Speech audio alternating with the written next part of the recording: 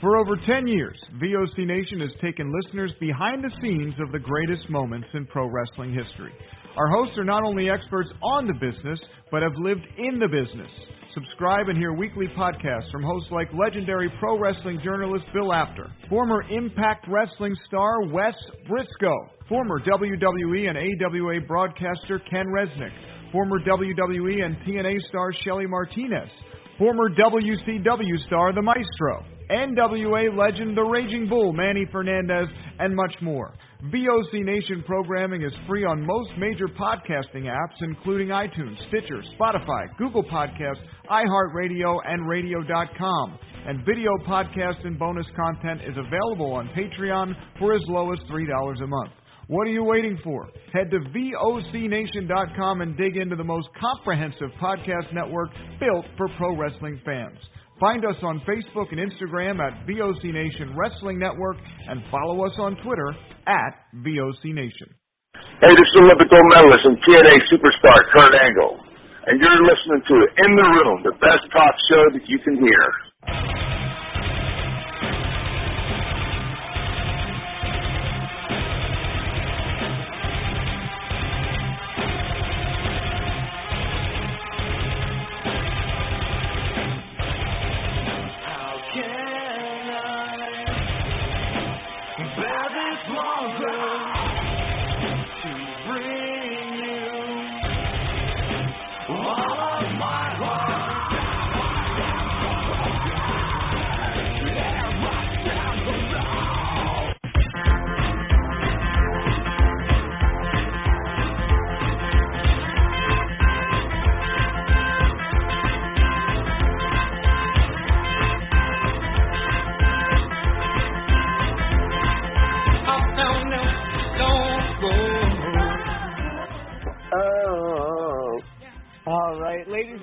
We're back. It's In the Room on the VOC Nation Wrestling Network, right here live on VOCNation.com and all your favorite podcast platforms as well. Brady Hicks. I've got with me the lovely Kathy Fitz. What's going on, Kathy? Not much. How are you? I'm good. Did you catch Michael Buffer in the Rams game? I get all amped. Oh, please. What was that all about? That was great. I was thinking, there's $50,000 a pop right there. Former WCW star, entertainer, wrestler, actor extraordinaire, fresh off of an interview with Hannibal TV. We have Stro Maestro. How you doing, sir? Great to be here, man. I come off a busy week, and I was doing commentary for Shockwave Wrestling Saturday, Sunday. I did a seminar for Appalachian Championship Wrestling in West Virginia. I was on the Shane Douglas podcast, and I'm now back home and here with you guys. So I'm blessed to be here. Wow. Okay. Sounds like a busy weekend. How was Shane Douglas? He's doing great. He looks good. I didn't even know he had a podcast. I didn't either until... That's why we couldn't get him on ours. I guess... You doing that between shifts to Target, or... No, actually, it was a fun interview. We talked a lot about, like, good old days and, you know, and hearing his stories about Steamboat and everything was really cool. Oh, that is cool. That is cool. I guess the easier answer would be who doesn't have a podcast at this point, but good for him. Oh, yeah. That's cool. We also have Hardcore Kevin Brady once again. How you doing, sir? Well, it's Tuesday night, and that means it's me. It's HKB. In the Room with Brady Hicks. And, Brady, I got to ask, your voice sounds terrible. I know. Were you spending your Sunday evening screaming about how awful that Royal Rumble match was? Or? I think the world was. Also, my question for Stro, I mean, you're on this show every week. You've got your own show on the VOC network.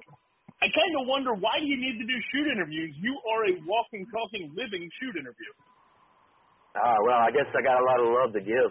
So I spread the wealth, right? You know. I just hope that you're promoting the hell out of this show on that Hannibal TV spot. I'm a promoting freak, man. I'm all over the place. He is. You know, I remember there was when you first sent I'm sorry, Brady, but when you first sent the link and it just said, Stro shoot interview and Hannibal TV, I thought you were just doing an interview and talking about the TV show Hannibal. That was, that great Silence of the Lambs. I wish I was. I'm a big fan. Because I'm like, that's right up your alley anyway. So I'm like, he's just talking about Hannibal. That's cool. I don't know who this Hannibal guy is. Pass the fava beans, right? Yeah. Nice Chianti, Kathy. Oh, please.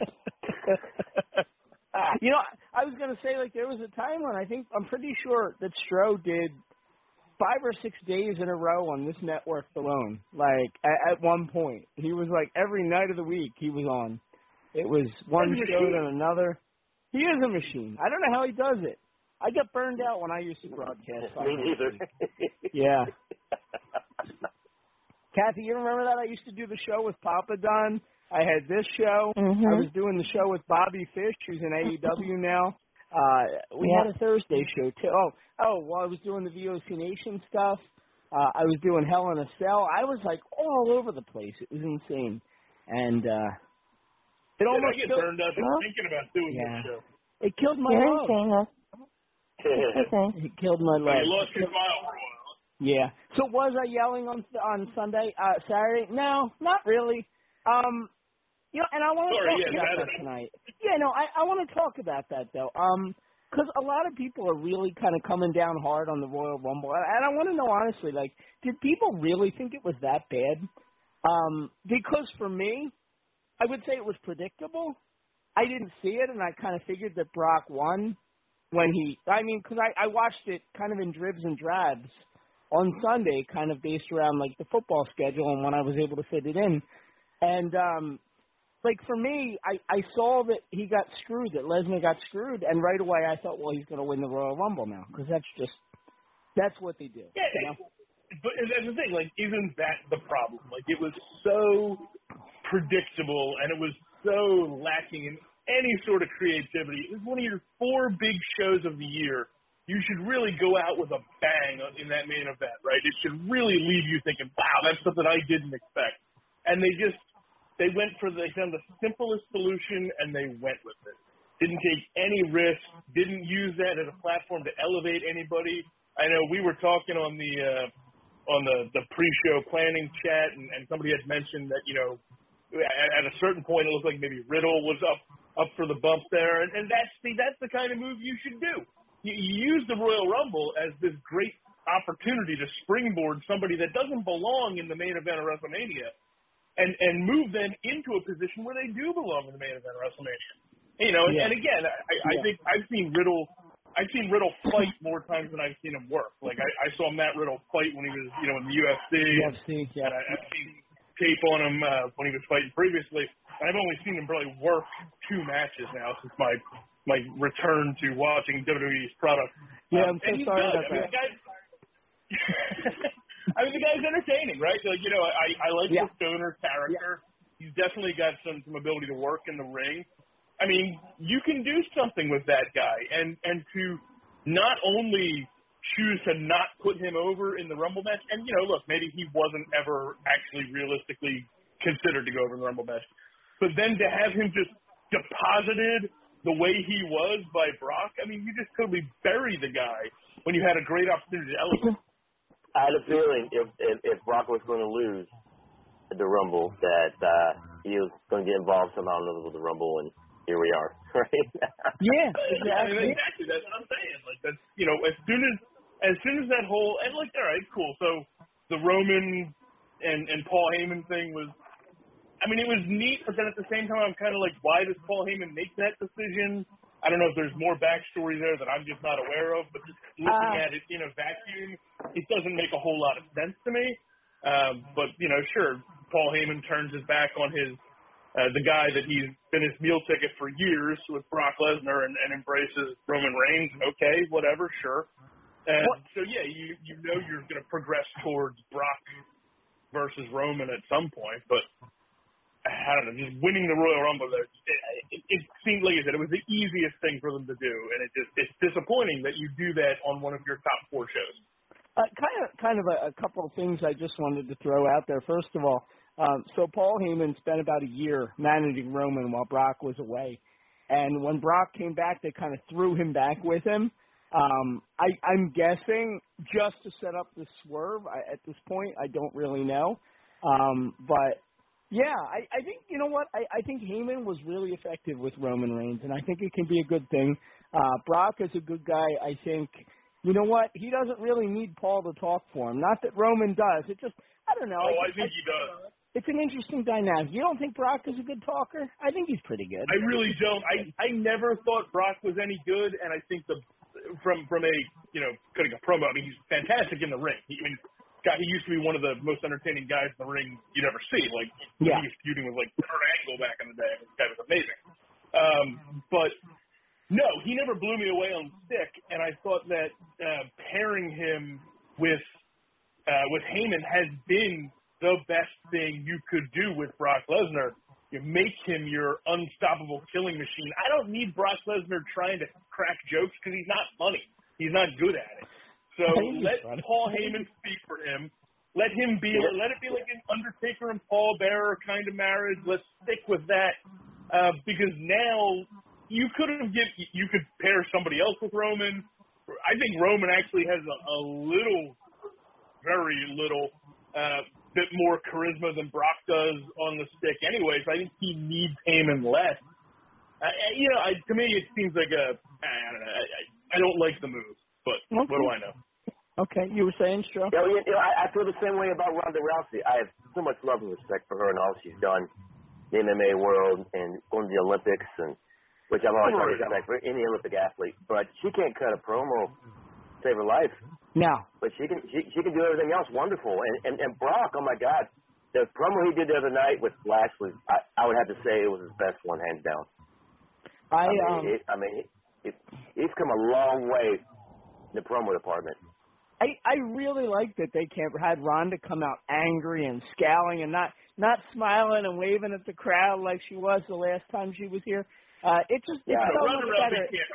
It fits for her. She looks miserable. She looks like she doesn't want to be there. She she took the shot at the crowd or whatever, I heard that reaction when I came out, but you guys aren't going to fool me again or whatever, and walked away angry. I thought it was great. Simple, understated, but angry.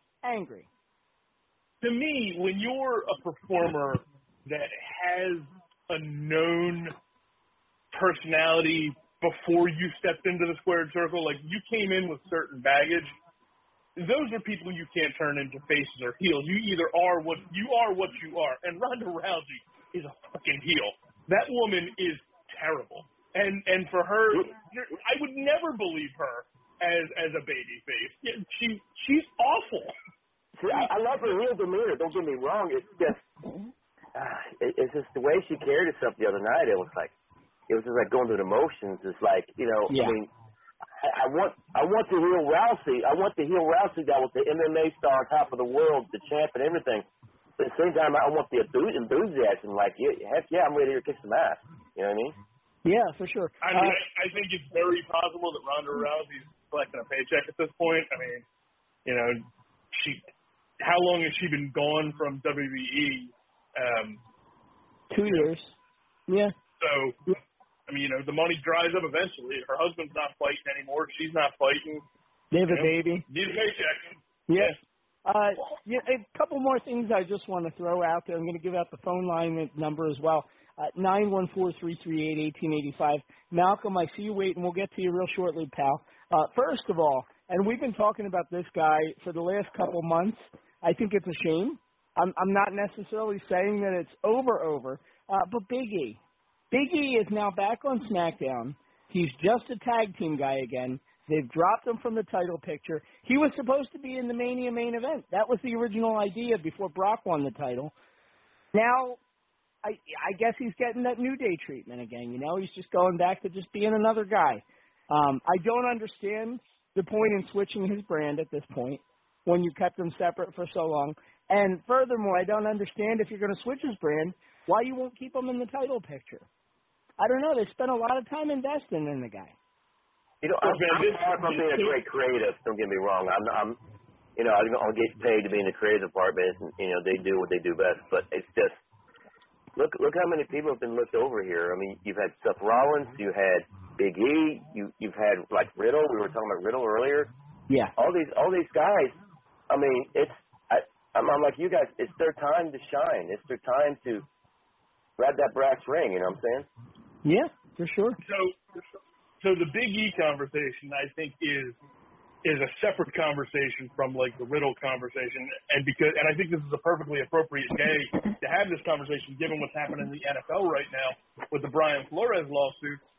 There's a pattern at work here, and there hasn't been a whole lot of black guys that have been the WWE World Champion, and the ones that have don't repeat. You get one run and then they bury it again. I'm not saying. Maybe I am saying. Look, there's a definite what about level. Lashley? What about Lashley? He just became champion. How many? I'm sorry, is Lashley a multi-time champion? I don't know. I kind of missed out. Yeah. Oh yeah. Yeah. No, it was World champion last year. Yeah. But I'm thinking Kofi Kingston. I'm thinking Big E. I mean, you go all the way back to Ron Simmons. Quick, yeah. You go back to Ron Simmons. The guy only ever got one title reign. It was WCW, right? Yeah. It's an industry-wide problem, and I think you're just seeing it further and further now. That you give the guy the shine. If he's not the greatest world champion of all time, like The Rock, he's not going to get a second bite of the apple. Right. And that could be. I mean, I don't know if that really played a part in it, but it certainly seems like they wanted to go in a different direction, and I guess they felt like Big E couldn't be their guy for that. The other thing I wanted to bring up, and we were talking about Riddle earlier, so this is a funny story. I don't know if you guys ever heard this, but Vince McMahon, for all his wealth of knowledge of everything WWE, as you can imagine, he just sucks at pop culture. Have you guys heard this?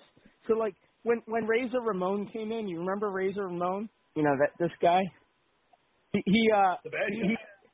bad guy. He was doing Scarface.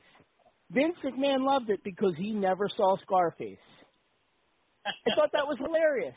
I thought that was great. And then a similar story surfaces last year with Riddle.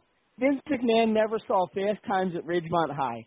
So he had no idea what Riddle was doing, but he thought it was hilarious. I think that's amazing. The way to the top is to find a popular movie character, because Vince McMahon won't have seen any of them, and just ride it to the top. Simple. You know what, guys? I was thinking earlier today, why isn't there a guy named Bruno on the books cutting promos about how we don't talk about it? Yeah. What were you saying, Kathy? I just need to interject, okay? Woman's standpoint, woman's view. Okay. Rhonda came out, just stone-faced in the ring, did what she did. Okay. She looked like a girl I dated in college. Anyhow. Just like, oh, you mean just dissatisfied? Yeah, dissatisfied, yeah. I was being polite. Sorry, Kathy. All right. Not that long ago, she had a baby. So did Becky. So probably, they wanted her to come back. No one knows. I mean, I know they have a very successful farm, okay, where they raise goats and everything. And trust me, there's a lot of money in goat milk, goat products, all healthy, all natural. Okay? Trust me, I know that. Where are you getting at with this? Second, both women, I mean, her and Becky came back not that long after having a baby. There were 18 women in the Royal Rumble who had babies this year? Not this year, but I mean, in this year's Rumble, 18 women were mothers. I want to see one man that will come back after delivering a child. Well, if I deliver a child, I guarantee you I'm not coming back. Because I don't know how it's coming out, but it ain't going to be pretty. I mean, Schwarzenegger had to make a movie about having the baby. Yeah. But that was I see what Kathy's saying here, but your other example, Kath, that you're using is Becky Lynch, who I think is far more interesting than Ronda Rousey. Ronda's never had a also come back. Ronda Rousey is MMA. She'll go out. She'll kick your ass. plain, Right. simple, to the Exactly. point. And she couldn't even do that at That's the end. Ronda Rousey. Of USC. Okay. And that's what Ronda she Rousey. should be. It's an ass-kicking Second. machine. Yeah, I mean, she, I wanna like you put said, out she should there- never be a face. You should never try to sell her person out. Go ahead, Kathy. Second, I'd like to say congratulations. Dave Heath, Gangrel, is getting married tomorrow. Oh, good All right, for my him. man. Good for him. All right. He's not waiting for Halloween this year? No. But think. Okay. 2, 2, 2, 2. 2, 2, 2, 2. Okay. That's all And about that. sympathies go out to Millstream Mike or something like that. He's the equivalent, North Jersey, of Punxsutawney Phil. Never heard of him. The groundhog He's a road. in North Jersey. He passed away? died. Okay. Was he So a they have to terrible cancel timing. everything. Oh, they do it tomorrow? Yeah, but they can't do anything because there's no babies. Babies Can't aren't they born just till get like spring. one of the Millville like women or whatever, pull one of them out and just hold them up? That was bad. Yes, I'm I mean, look, you could have just pulled the dead groundhog out. Nobody would know the difference. I'm just playing. That's sad. That is sad. A poor groundhog. Sorry to hear that. And everybody was Kathy, thinking about Punxsutawney Phil. I said, it's not even Punxsutawney Phil. What about Gus? Get Gus. Second most famous Gus is groundhog. creepy now. Yeah. Ever since Gus went animated, he creeped me out. I miss the old Puppet Gus. I was fine with Puppet Gus. Yeah, no, the animated one, and not only that, but he's that friend that just goes around and like they could be talking about cooking hamburgers, and he'll start talking about the lottery because he lives his job and doesn't care about it. He's annoying. Yeah, I wouldn't want. He's to a one-trick groundhog. He would not be fun to have a drink with. Oh no, Not fun to have. horrible groundhog. Horrible. But Kathy did kind of allude to a really good point. Matt Grimm actually made it earlier in that chat. We were talking, and so Ronda Rousey, horrible babyface. We all can admit that. Just better when she's angry. Better, just ass kicker. Blah blah blah. And they're positioning her in a feud with either Charlotte Flair, who nobody likes, or in a feud with Becky Lynch, who everybody likes, but they're not supposed to like. And logically, from what I'm hearing, she's probably going to fight Charlotte. That's what it sounds like. So who do you cheer in that match? How do you get the fans to get behind one of them? There's a reason why they don't usually do, like, bad guy versus bad guy in these matches. It just doesn't work. Well, it's funny. While I was watching the Rumble, I was texting with our colleague, the Hack, and asking him. I said, "Hey, in this Becky versus Doudrop match, who's the face?" I honestly didn't know, and he told me that Doudrop was, and she got no reaction, and Becky was getting a face reaction. Yeah. So having Becky Lynch as a heel, not a smart move. It's why are you going to continue trying to push that? It makes me think of like when at his most hated, John Cena, why wouldn't you ever turn him heel? The fans were never going to embrace him, and you just kept pushing him as your babyface. And look, ultimately, yes, he was a great babyface. But for the longest time, they were just pushing the Rock uphill. Just let him be a heel for a while. He was a great heel when he was a fucking rapper. And now we have a match that is WrestleMania worthy. That's going to be at the Elimination Chamber with Lita and Becky Lynch. I mean, I'm psyched. Yeah. In Saudi Arabia. That's going to be good. So, no thongs sticking out. For those who are interested in that. And all her Not tattoos saying I have was, to be covered. Yeah. Including the one, she has one on her lip, doesn't she? She's going to have to be careful. Everything's got to be I covered. just on principle. Every woman has to be covered from neck down. Okay. All right. Yeah. But Lita and Becky, man, what a match it's going to be. Oh, for sure. For sure. But, like, when you look at Becky and we talk about, like, should she be bad, I think that the only reason that they did that was to make Bianca Belair. I think in the term and at the time when they did it, when they brought Becky out and they had her beat Bianca real fast at SummerSlam, it was like that entire arc was designed to make Bianca Belair a bigger star when it was over. And now, as we get toward the climax of what would be that arc, Becky versus Bianca at WrestleMania, where Bianca wins the belt back, I'm not sure that that's the right move. If you're long-term positioning Becky to be that big star that's going to fight Ronda Rousey down the line, potentially at the next major pay-per-view, I don't know that you want to have her losing to Bianca Belair. I think it would be smarter to get the belt off of Becky and find another way to get it back on Bianca. That's just my opinion. But I struggle to see how that's beneficial to her. I mean, going back to Lita, she was fantastic, man. My God. It looks great. Sure. And but I'm more excited about this, even though it's where it's at, per se. I mean, I'm really excited about that match, and I'm thinking to myself, why in the hell couldn't that have been a Mania type match? Well, and speaking of women in the Hall of Fame that can still work, I mean, Beth Phoenix looked great out there. Beth Phoenix is still able to put on a great match. She sure is incredibly talented. I would almost say bring her back full time. I love Mama with Babies. It was a great show for the women who used to be stars, who have kind of left the limelight to have children. Mickie James is another one. You know, they were all over that show, and they did a great job. Michelle McCool was another one. They were a bunch. How cool is it for Impact for Mickie James to do what she did the other night at the Rumble?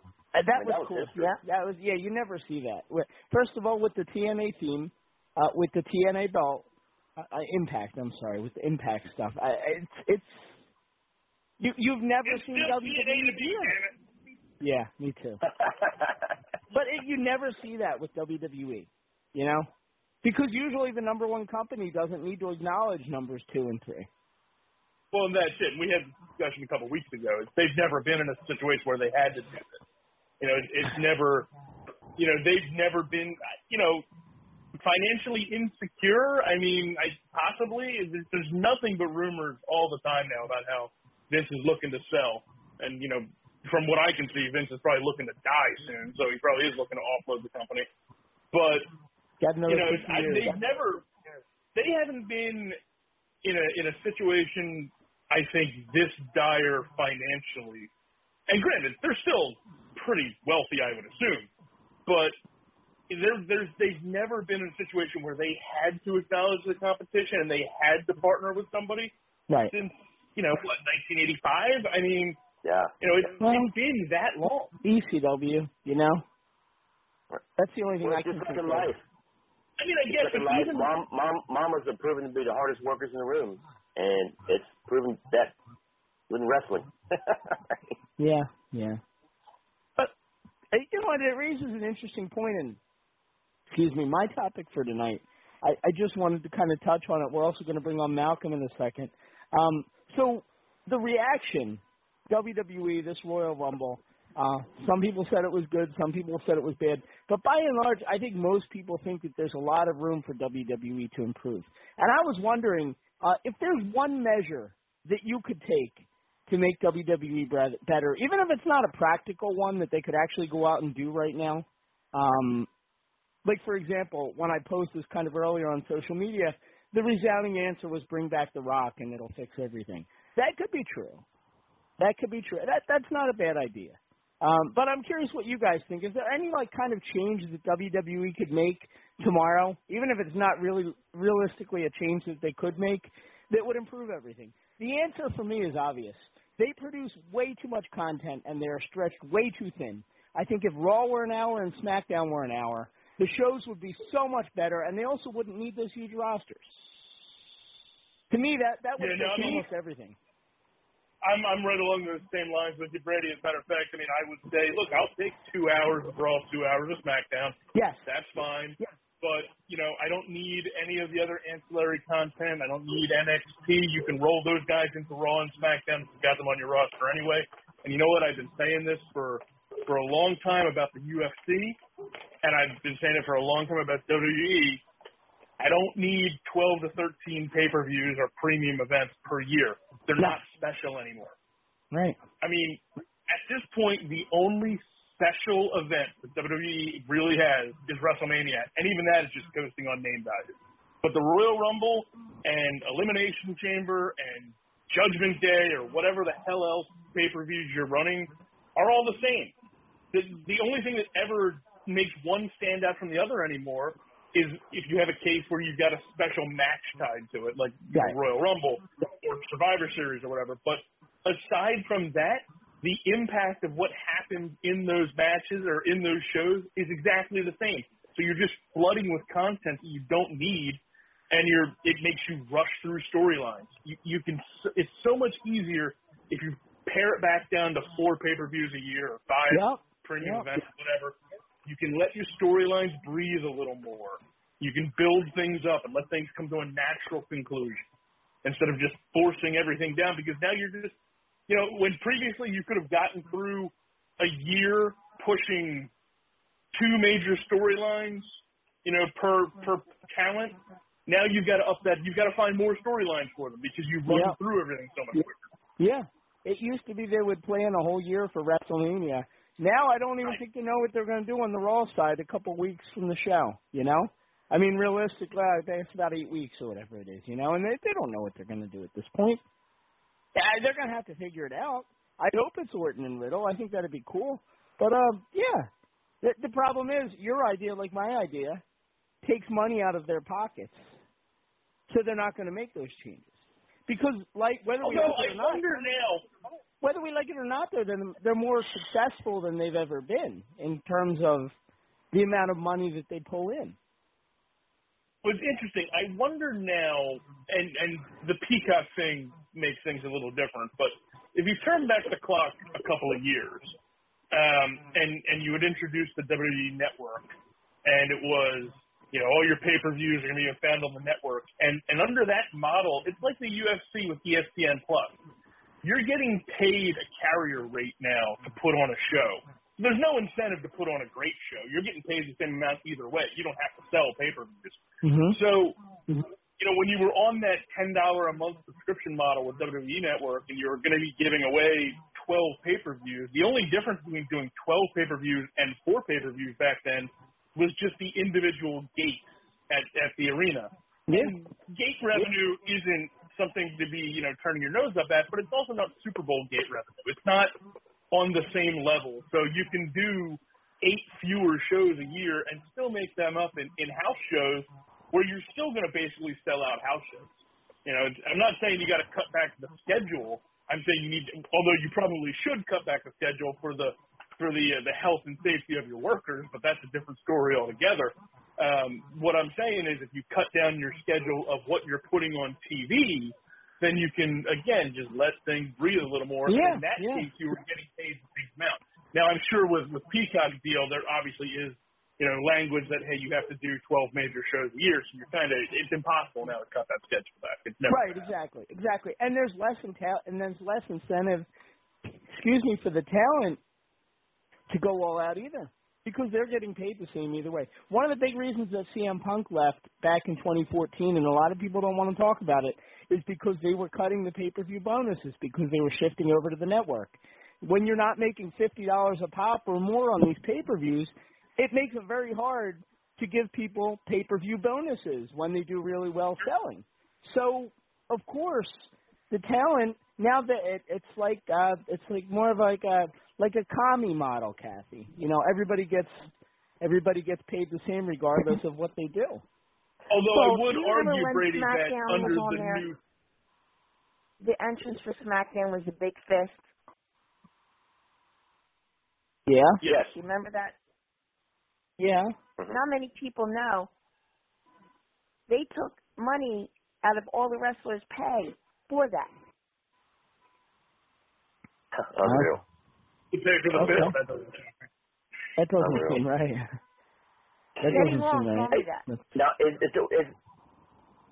is the word going around? I read something the other day about they've struck some type of deal with Disney.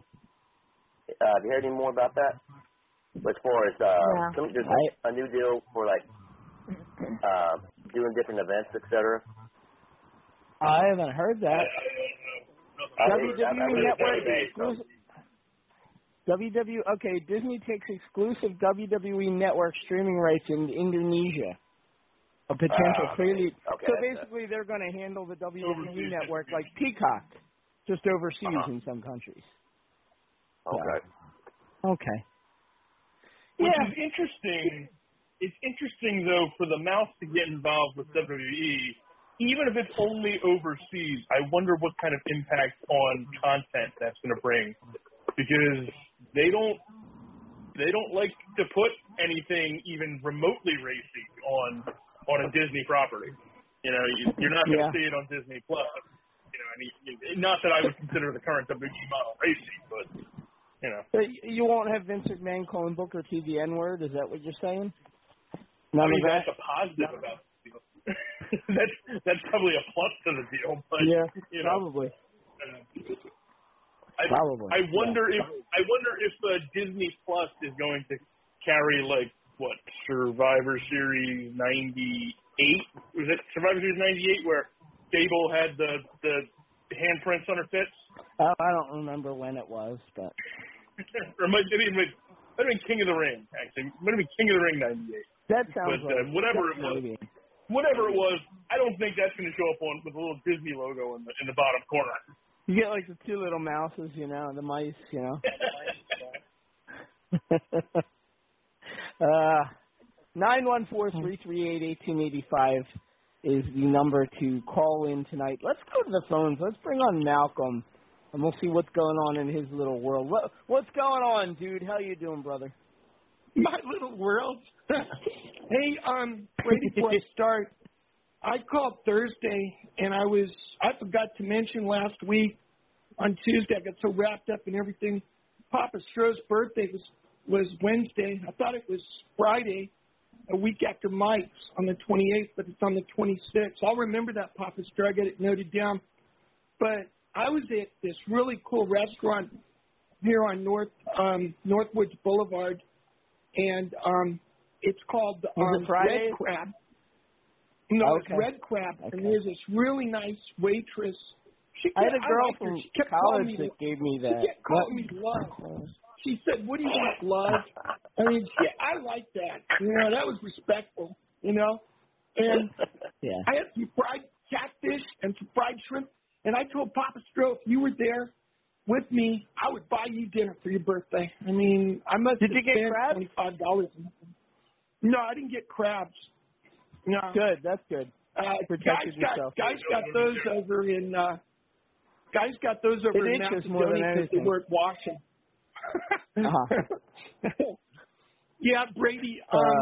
I'll tell you what. I can't wait to do this virtual video chat with Hulk Hogan. Ron Howard's got it all set up. I think you're going to record to fly down. Oh, I'm going to fly down to his beach shop in Orlando. I'm going to ask Ron if I could do it right there in the beach shop. All that Ron Howard, he's a director, isn't he, Ron Howard? No. He's like a pretty big deal. A guy. Yeah, this is a guy. He's a friend of Hulk Hogan's.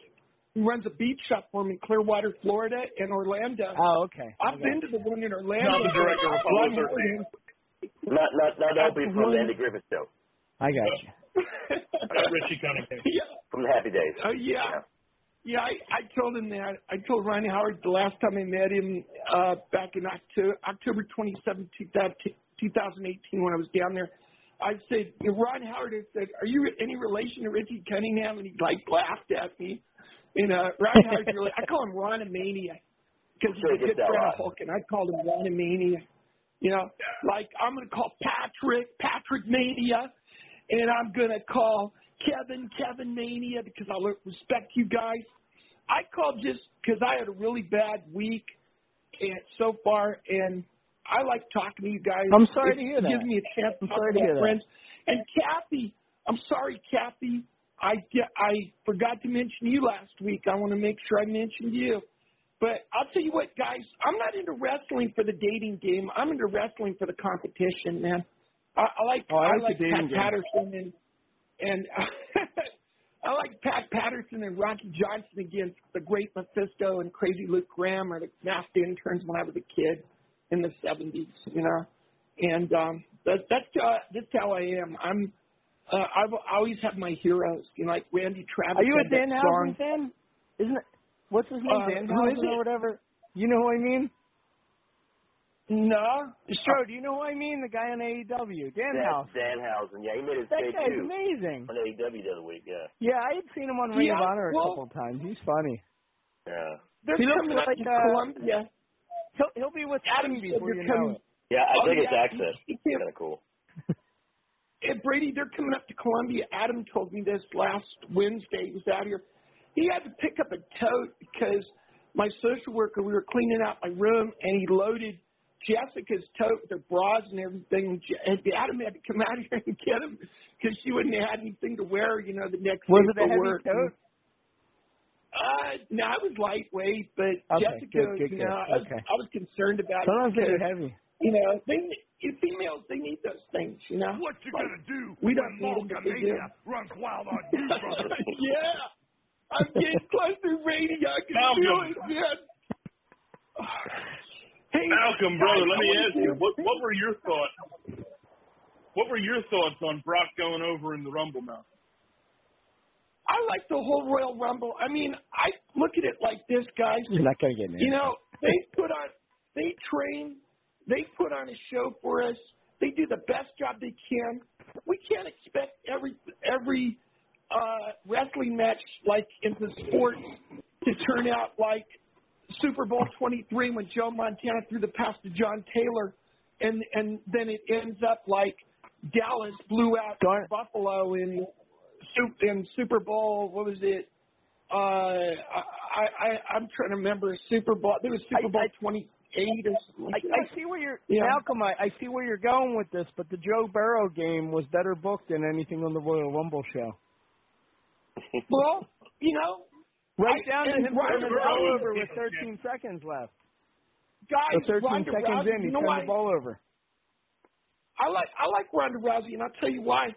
She's a good friend of Roddy Piper's family, and I loved Roddy Piper. Roddy Piper was my best friend when he was alive. He was not. I told Hulk Hogan I'm more like Roddy Piper than I am like Hulk Hogan. I do the impression of you, but He I'm more probably like wasn't Roddy offended Piper. by that either. Like him. Yeah, he wasn't. He's got my Roddy Piper shit. You know, Ronda wears Roddy Piper's original jacket. I didn't know that, but I love the no, shirt. the family that she gave it to her. designed. I don't know if she wore his skirt or if that was hers. I'm not sure, but definitely the jacket. I'm not sure about the kilt. The skirt. Brady's the Heat Master right here. The Heat Master. Bobby Heenan. Good Lord. It's a kilt. It's a symbol of excellence. Scottish excellence. It is a symbol of excellence. In high school, I used to love those kilts. Come up there and smash you with a coconut, Brady. I just love talking to you guys. I mean, it's just great listening to you guys before you put me on and hear all your insight. And I think the show is much more improved than it used to be. But I heard you talking about Maniac Matt Grimm. That's because I'm When here. you tell Maniac Matt that I said hello, I still remember him from the past. Maniac Matt had a baby, so he'll be back hopefully at some point. Yeah, he has a daughter now. Yeah. So. And his wife, too. I don't know his wife, but congrats to both of them. And I hope it's a good one. And I was hoping Mike would come on. Oh, me too. I miss Mike. Mike. It sounds like he's really busy with the parish stuff, though. Oh, yeah, he is. He's so dedicated. He's more dedicated to God than I am. You know, I'm dedicated to God, but not like him. You know? I think Mike is more dedicated to God than Jesus is. Well, I don't know about that, but Mike is definitely, he's spiritual to the max. I'll just put it that way. Yeah, you know? yeah. He's, you know, he makes me, you know, I look like, you know, a clumsy student starting out compared to Mike. He's a scholar when it comes to religion. Oh. You know, I got to say that about Mike. But, you know, it's Mike all good, brother. hasn't had all he hasn't had all the breaks, met the people I've met. He was asking me, do you want to go to another Hollywood show in the future? Because he went to one with me in April of 2017, and we met a lot of stars that a lot of the ladies might like Martha Smith, Tanya Roberts from Charlie's Angels. Like the women's wrestlers. Deanna Run from Land of the Giants. He was real excited. I think he liked meeting the ladies more than anything. I mean, and they were flirting with him too. He was really enjoying that. And if I could do that for him again, I'm going to do it for him because I've met enough celebrities in my life. I just don't have the urge, to go out there right now. My urge is to do that virtual video chat with the champ. I can't wait, man. I got stuff in the back, man. I'm going to hold up. Roddy Piper. I got the Macho Man represented. I'm going to put it across for the champ. Talk to Ronnie Howard and say, how do you want me to do the virtual? Oh, go ahead, Brady. Can you do a Ric Flair impression for us before we let you go? I can't do Ric Flair, but there is one guy in there. Oh, you do him so good. After I met him. You do Ric Flair There is one so guy good. I met him. Yeah, I'll try him again, but I want to do this guy first, Patrick and Kevin. You haven't heard this. That's fine. Joe and Brady and Kathy have heard it. But I met this guy at the Call for Ollie Club. He was getting the Iron Man award, and I was nervous meeting him because he's such a tough guy. He's known as the Rattlesnake, Stone Cold Steve Austin. And I told Steve I heard Steve Austin with the Dangerous Alliance. Was he stunning? It goes something like this. Well, Patrick and Kevin are two of the baddest WWE superstars and champions going today, and that's the bottom line. Oh, you didn't know? Stone Cold said so. You sound like. You put me over. I'm down with it. You sound like Stone Cold E.T. Have you ever seen that guy? Yeah, I love that dude. Guy goes through the drive-thru in the E.T. mask doing Stone Cold. That's what you sound like. That's all following. Oh, hell yeah. Guys, we were doing a podcast. My brother was How do you know he's not Stone Cold E.T.? He might be. January 2020. Was he Stone Cold E.T.? Oh, God. You don't see under the mask with Stone Cold E.T., do you? I have only heard about the energy that changes at a convention when Malcolm walks into a room. You got to see it, right? Well, don't worry, Brady. You'll get. You got to be there live. Yeah. Can we get a Ric Flair? Try to do a Ric Flair for me. I mean, you guys, I'm going to throw out for you. I'm throwing down for you guys because I really like all you guys. I really do. I love you, brother. I just want to tell you, we did this. I called David Arquette, my friend, the actor, and I've known Dave since we were at the 350, the movie by Evan Ginsberg, of that documentary.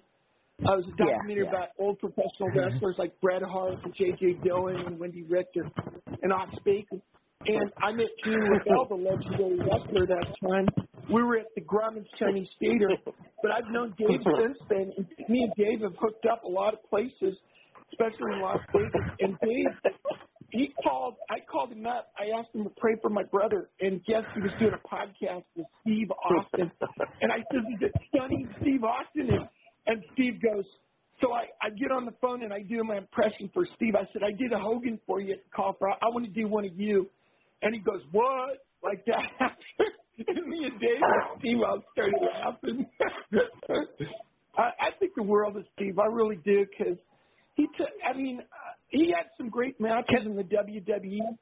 But, man, he was in the War Games. He had matches against Ricky Steamboat. It was Ricky Steamboat that helped me meet Steve Austin. Him and Kirk White put the word in for me. And he had matches against Sting. He teamed up with Larry Zbyszko, the Cruncher. They were a tag team with Bobby Eaton. The Cruncher. And Arn Anderson were the other tag team. Yeah, the Cruncher, man. I met Larry Zbyszko. He's a great guy. I like Larry. Larry Land. Can you do a Ric Flair for me? Yeah, I'll take care of the net. Guys, I'm not. Do the Ric Flair. You're good at it. Listen. You're really good at it. Knock it off. Well, excuse me, Brady. What you gotta realize is the Nature Boy is alive. And Diamonds are forever, and so is Ric Flair. And I kiss all the women and as girls and kiss all the girls and make women out of them. Or however you used to do that. I can't do Ric Flair. But you're right. You can't do it. You used to be able to. No, that's bad. You know what? You used to be able to do it. Brady, can I do? I'm sorry, guys. You know, I gotta work on Shawn Michaels. I want to do. When you're living one. I met Road Warrior Animal. I want to do Road. Can I do Road Warrior Hawk, Brady? Yeah, I never you can met do Road Warrior Hawk, but I did it for Then we're gonna let you go, Malcolm. For now. Gene, the natural disasters, they like throwing their weight around. That's all right. We like throwing your weight around too. A fun trip for you. I love it. That was good, Malcolm.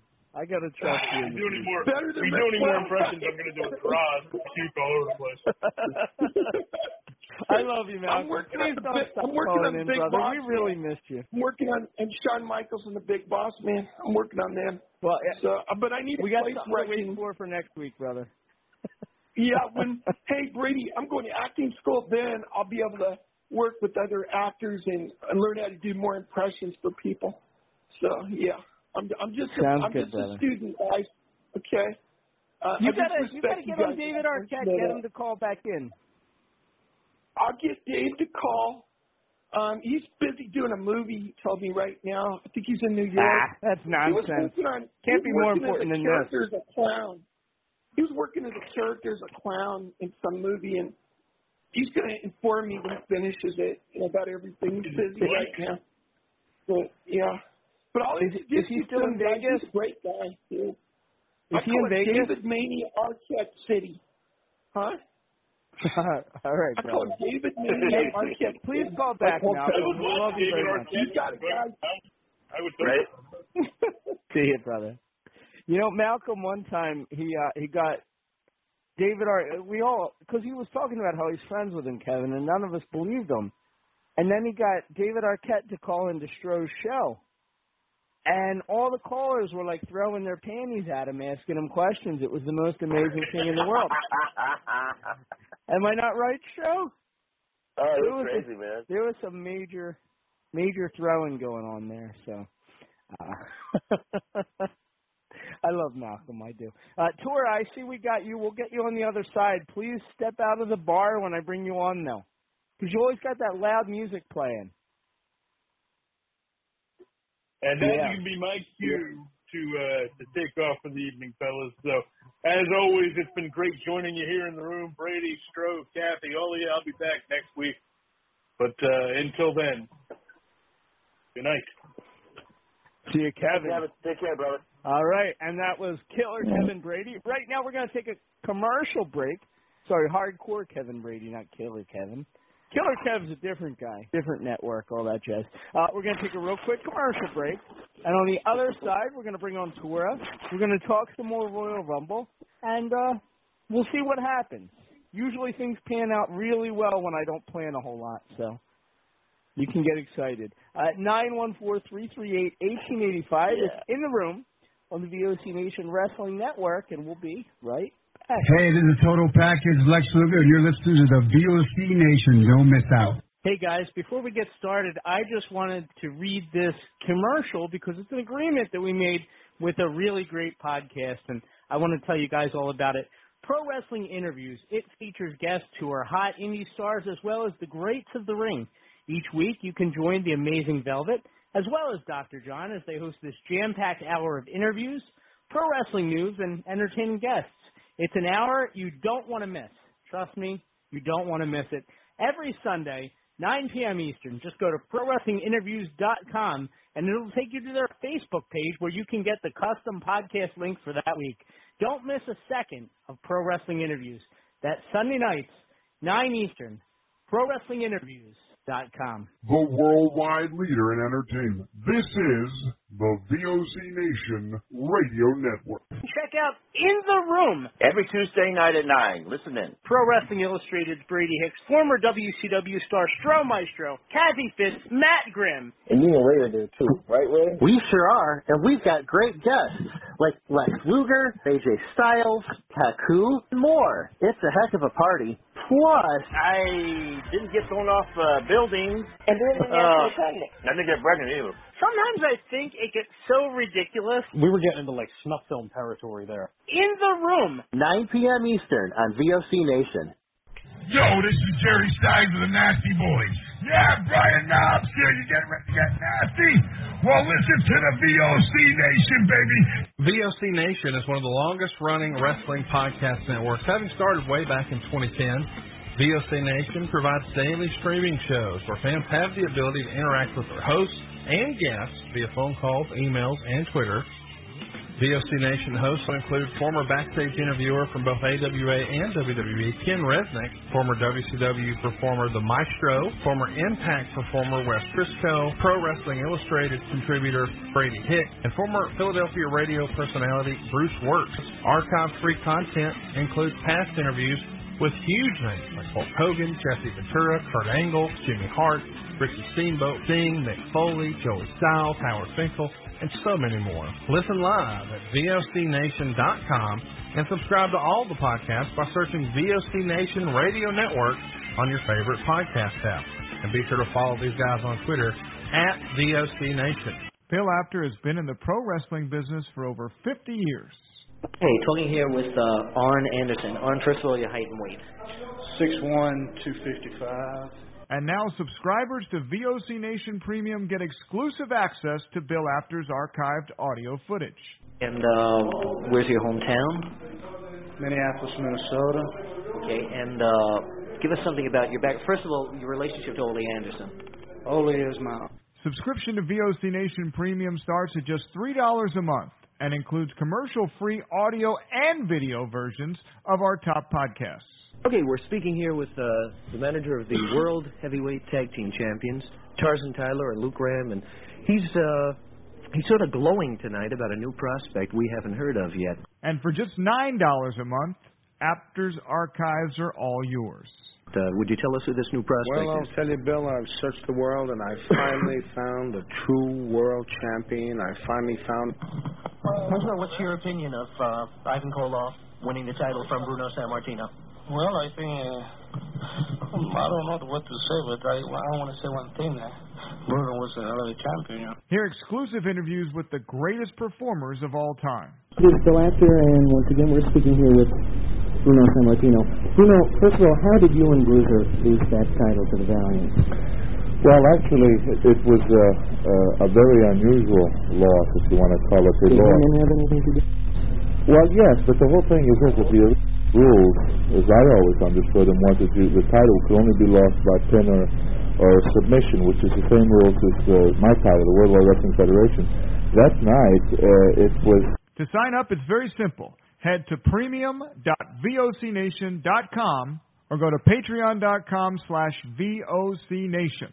VOC Nation takes you behind the scenes of the greatest moments in pro wrestling history. Each and every Thursday night, check it out, WCW star Stro Maestro takes you on a journey. It's WCW Retro. Talking old school match of the week, talking dream matches, taking your calls and looking back on an incredible career of acting, entertaining, and wrestling. Check it out, VOCNation.com, WCW Retro. Be sure to call in Thursday nights, 9 Eastern, on the VOC Nation Radio Network. This is Matt Hardy, and you are listening to the VOC Nation.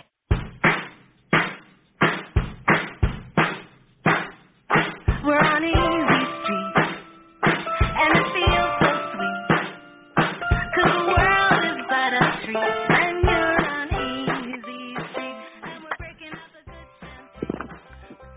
All right, ladies and gentlemen, we're back. It's In the Room on the VOC Nation Wrestling Network, right here on VOCNation.com, as well as your favorite podcast platforms. Brady Hicks here. I've got with me Kathy and Stro, and we're talking the Royal Rumble and all that jazz, how you can maybe fix WWE, and whatever else you guys want to talk about tonight, wrestling-wise or life, you know. Whatever you're feeling, we got you right here. The number to call in, 914-338-1885. Once again, 914-338-1885. And before we jump back into the meat of the conversation, tell us, Stro, I'm on bated breath here. What do you got going on this week, brother? Oh, man. This Thursday night, WCW Retro returns on VOCNation.com, 9 p.m. Eastern Standard Time. And we're going to be talking about the most underrated in pro wrestling. So if you got a favorite underrated star of your liking, you'd like to talk about, call in, please. Then Friday night, from the Hard Sci-Fi show, the Stro Zone at midnight Eastern Standard Time. On my Facebook page, facebook.com/StroTheMaestro. The feature will be Phantom. The Phantom, 1,000 leads back in the day. So please tune in. Very cool. I got a good underrated one for you, actually. And it's somebody that I thought for a long time, and, like, he was always kind of there. And, like, I know back in the day he clashed with the Clique a little bit. So, like, there were always some issues there where, like, he never quite got to where he could have been, I thought. But he spent major time in both companies. And later on, he kind of reinvented himself in Ring of Honor. I'm talking about PCO. Pierre Ouellet. Yeah. That guy is an underrated guy. And if you think he accomplished everything he did with only one eye, it's amazing. It is. And if you look at him now, he looks better than he did before. He did. Oh, he looks great, reinvented himself, Yeah. He's finally getting, I think, that recognition that he always deserved all along. I mean, God, 25 years, probably more than 25 years ago at this point. More like 27 or 28 years he's been going like that. Amazing. Yeah. And all those issues with WWF, supposedly, just because he didn't want to lose to Kevin Nash in Montreal one time. Because they were promoting a show there the next month. And I guess Nash was the champion, so he wasn't happy about that. Yeah, I've always been a big fan of his. Me too. He's a really great guy, too. Yeah. We had him on the show a couple of years ago. He was amazing. He was there with me, I think, when Benoit and I tried out with WWE years ago. Really? Yeah. Great dude, man. He's a good guy. He is a really good guy. And, even just like his tag work, like with the Quebecers and stuff, like he was just so good. Oh, yes. You know, he was. I was a fan of the Quebecers. Really, I liked him. He was an agile big guy. You know. Yeah. Which is funny because now he just looks like a jack dude, but back then, no, the guy reinvented himself for sure. So, I have to reach out to him, see how he's doing. It's been a little while. That'd be cool to hear from him. Yeah. Yeah, good old PCO. They're doing, I don't know if you've been watching Impact, but they've been doing like a Ring of Honor invasion in Impact. Yeah. And he's been part of that. It's like, oh, cool. Yeah, it's Mike Bennett and Matt Taven and Maria and PCO, and there's like one or two other people involved as well. Oh, that's cool. Yeah, it is pretty cool. They actually had Carrie Silken on the last episode. Oh, nice. Yeah. Oh, cool. Wow. Yeah. But if they win their match at the pay-per-view, then the Ring of Honor people can stick around in Impact. So I think they're going to be sticking around. Yeah. By the way, speaking of Ring of Honor, will be coming I did want to. Yeah, they're doing a 2-night thing, right? Yep. March in the month of March for all the conventions, it's going to be nuts. Oh, it's going to be insane. Yeah. I have to see because I'm going to be traveling some for work, but. The big event in New York, Icons in Philly, Icons. Battleground that night. And then help me, there's another one, and Impact. And Impact, yeah. And there's more than that, I think, but they're the ones that kind of jump out at me. And, you know, speaking of Ring of Honor, they're supposed to be making their return in March, supposedly. And they announced that they're going to be doing a Hall of Fame induction. I think it was March 5th or something. So they're still around. Yeah, they're inducting the Briscoes, I believe, for their first class for the Ring of Honor Hall of Fame. Very well for sure. And they're not going to be the only ones, but those guys have been on every show. Yeah. So I like them boys.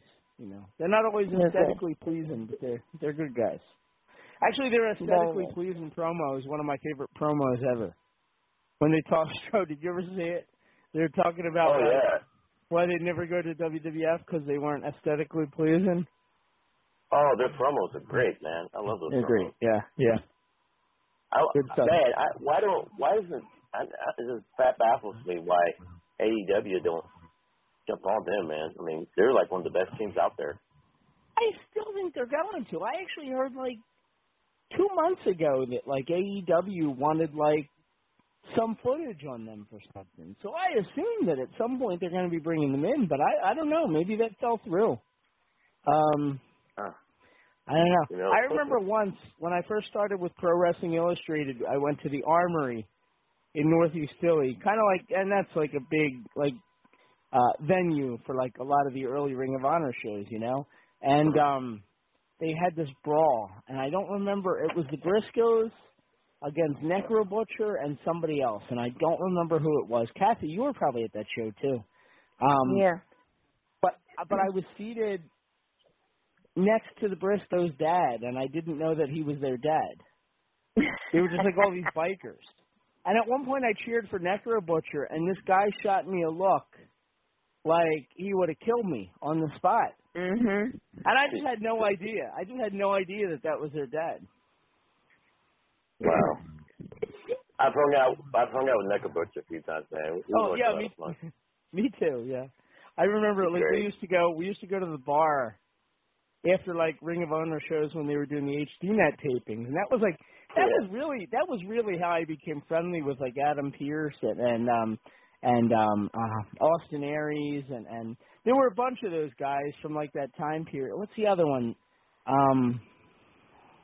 I can't think of his name, but he was in WWF too. Mm-hmm. Brent Albright. So anyway, there was a bunch of them. Okay, yeah, Brent, yeah. A bunch of them. So like we would always go to the same bar after, and the HDNet, they would roll into town once a month. So we always met at this bar. And I got so friendly with a lot of those guys back then. And like I can remember Necro Butcher coming in, and he didn't want to hang out at the bar. He would just buy his like 6-pack of Natty Ice or whatever and then leave. Yeah. Or Milwaukee, whatever it was. That might have been old Milwaukee. Right. Yeah. Great times. It's the kind of stuff I can't do anymore, Kathy, now that I'm half dead. Please. I gotta choose my bookings carefully. Oh, God. 914-338-1885. Let's go to the phones. No, not Malcolm. Sorry, Malcolm. I'll get back to you though later on if you're still on and we have time. But we're going to go to Tora right now, and Tora, of course, we were all surprised to see her, Stro. She actually was in the Women's Royal Rumble. She was the 31st entrant. I don't know if you saw her. But she was there in St. Louis, hometown crowd. She actually knocked out Molly Holly. You might have missed it. It was after the cameras went off the air. Before Nikki ASA? Wow. Yeah, well, that's how fast she strikes. What's going on, Tora? That's amazing. Oh, nothing much. We're about to get rain and snow down here. We're about to get 12 inches of snow. I would have given you 12 inches of snow. I got it out front right now. Mhm. You want it? I guess so. Okay. It's not supposed to snow, isn't it? Like you live in the South.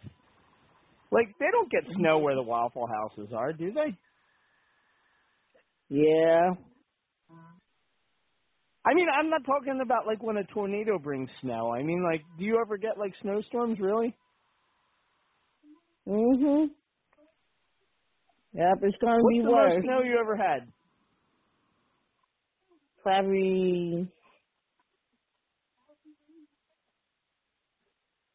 I say 8 inches. Like 8 inches. Okay. Okay.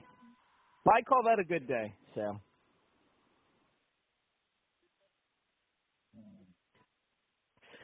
Tora. Did you have a chance to watch the Royal Rumble? Yeah. What'd you think? It was crazy. I kind of got confused of who was going to win.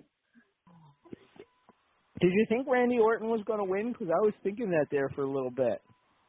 Yeah. Does the crowd like Randy Orton there, or is it like we're embarrassed by him because he's kind of a jerk sometimes? Mhm. Which one is it? Do they like him or do they hate him? They like him because he's hometown. Okay. Okay. Would you have been happy if Riddle won? Do you like Riddle? Yeah, he's cool. You know, Riddle, I think he must be smoking something to her. He always sounds it. Mhm. Oh, Tora. So Not when Brady. it snows, what are you gonna what are you gonna do when it snows? Do you shovel it, or do you just get out like a flamethrower? I'm probably gonna stay What'd you in. think? Probably Don't gonna you have stay to in. shovel though? No, my landlord shoveled it. Oh, okay. All right, good. Good for you. My landlord makes me shovel. Mm. And if I backtalk her, she'll make me go out there without a coat and shovel. Oh no, that's not good. You know it's bad, like Shawshank Redemption, trying to get out of your Right. house. Right. Yeah. One time to her, she made me shovel without a shirt on. Mm. I didn't really see the point. I was like, Kelly, why are you doing this to me? She said, shut up and shovel.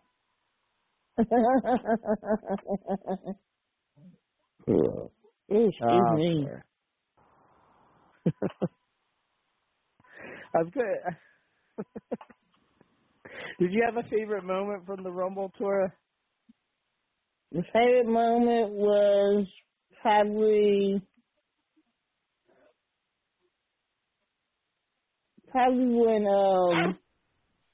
when Molly Holly got taken out and she was using the microphone and still was That talking. did make me laugh. Yeah, that did. Yeah. They both made me laugh. When Nikki almost a superhero took out Molly Holly, that was funny. I did laugh at that. I was really surprised that I was thinking, like, I wonder how Nikki's going to react to that. And then, like, she just popped out and started hitting her. That was funny. And then the Rhea Ripley thing with, like, right to censor. I thought that was really good. Oh, yeah. Very effective use of legends. And I know some people were complaining, like Matt was complaining in our chat because 18 of the women, like, weren't on the roster. But, like, I don't know. Maybe that's why I enjoyed it, because it was cool to kind of see all those people come back. Mm-hmm. Just had a neat feel. That's what made the women's Rumble this year, with me, with all the returns. Yeah, yeah. And the men's Rumble, like, I don't know, like, I kind of felt like... I fell asleep during the men's Rumble. Did you? To me, it felt like a lack of talent almost. Like, it was a lot of, like, tag team guys and people that you didn't think that would really have a shot of winning. So. Mm-hmm. Yeah. I don't know. It was just, I don't know, with the men, it was just like, I mean, there were some talented people, don't get me wrong, but it was just like, you didn't, up to that point, you didn't even see a lot of these guys really hyping up being in the Rumble, you know what I mean? No. You know what I'm saying? Like, back in the day, they would make a huge deal out of that, just being in it, you know? Mm-hmm. Yeah. Did you hear that Shane McMahon, in addition to being one of the final guys in there, he was also the producer for the match? Oh, wow. Yeah. Hey, I mean, I guess that's effective producing if you book yourself to almost win it. That's Even with him being in it, I mean, I don't know. Rather than be a surprise, you would think that they're gonna cool angle with him like weeks prior, pushing that he has a viable chance of winning the Rumble. You know what I mean? Right. Yeah, Undertaker was there. Too many surprises. Yeah, the Undertaker and they weren't was worthwhile surprises. Like, who? Oh, the Undertaker. Yeah, I mean, he was backstage. I don't know. They had surprises, but the surprises weren't like there were no legends in the men's one. There was no I think the biggest surprise for me was Drew McIntyre because they said he'd be out for a long time, and then he was back after a couple weeks. So for me, that was the only positive surprise that came out of the men's Royal Rumble match. The rest of it was just their surprises were people that I wouldn't really have looked for anyway. Yeah. So, Tora. I don't know. Anything else? All I know is that when I heard that Brock Lesnar had won, I still had dozed off and went to sleep. And got back up, and I was like, what the heck just happened here? And I didn't realize that he was. Yeah. And even if you were having a fever dream, you probably could have booked it a little better. I mean, because it was 6.5 hours. If I would have been down at the Dome, I probably would have been sleeping at the Dome. I thought it was 7.5 hours. No, it was 6.5. Did you hear that at WrestleMania this year that they're actually going to start it on Friday night and just have it go straight through to Monday night like a telethon? They might not even have WrestleMania. They might bring in some St. Louis. Jerry Lewis will host it. It'll be 48 hours, 72 hours. It'll be good. Guest host. All right, Tora. It's been real. Yep. Nice. Take care of your daughter. Stay warm. Oh, I will. Don't let those 8 inches hold you down, Tora. Oh, I won't. All right. I wouldn't either. Love you. Love you guys. Bye. Well, we're going to bring on Derek McDonald. All right, Derek. I wasn't flirting with her, Derek. She's getting 8 inches of snow this weekend. So. The first thing I want to say is, after the week I had at work, I want to say fuck the snow. If it never snows again, it'll be too soon. I'm so sick and tired of this goddamn snow. This is the guy that doesn't see snow falling, he sees money. I'm old now, buddy. Okay, I'm old. Okay, that was younger Derek. I don't have the energy anymore. Yeah. I fucking hate the snow. But well, that's what I told my mom. My mom's like, Are you excited it's snowing? I was like, no, it's the wrong color. It should be brown. Because that's what I see when it falls.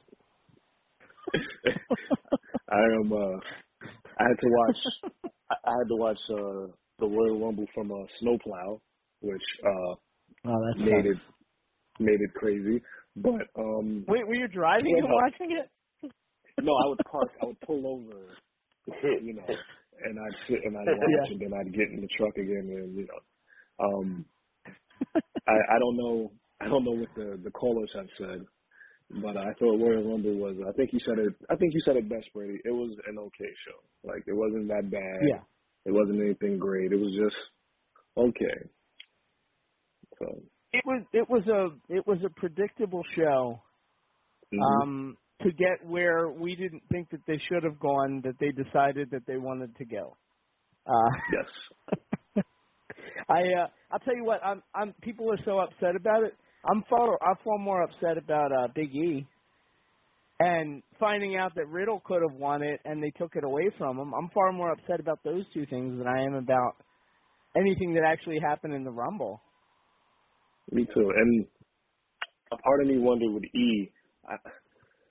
I wonder if he had some type of connection to Kofi, and then when Kofi had the mistake and eliminated himself and kind of ruined, because they just dumped Big E out like he was just a guy. It's like he was never world champion. Yeah. It's like the last 6-7 months Right. never happened. They just dumped him. So I wonder if he was tied into Kofi. And yeah, the thing with Riddle, because if you watch these shows, like if you watch Raw, if you watch it just based on crowd reaction, you would think the biggest stars were Randy Orton and Matt Riddle, just from the reaction they get from the crowd in every city they're in. I mean, to the point where they're booing Otis and Chad Gable like they're, Mr. McMahon circa 97, 98. Right.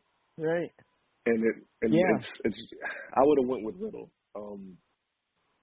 Brock could get to Roman without having to win the Royal Rumble. He didn't need it. There was a million ways you could tell that story, and him winning the Rumble wasn't necessary.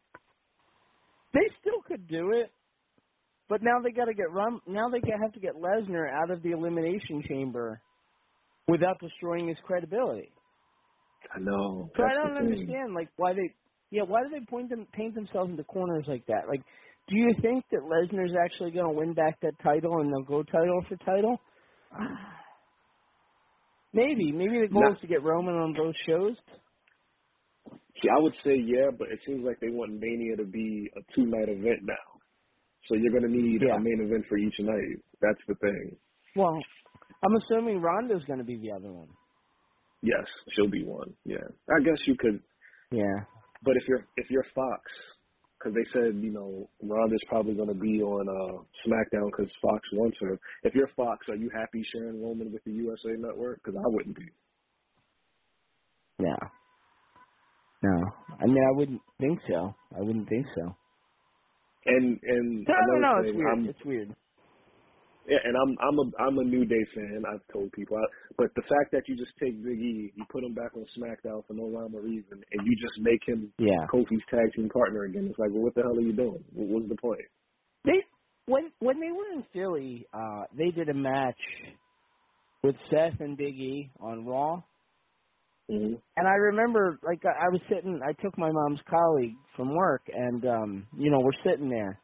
And he asked me who I thought it was going to win, since, Big E had just lost the title and Seth was challenging for Roman's belt. And I said, I thought probably Seth, but I thought that was a shame because it's only going to continue to mess with Big E's momentum. And I was right. Seth did win that match. He curb stomped him. He pinned him.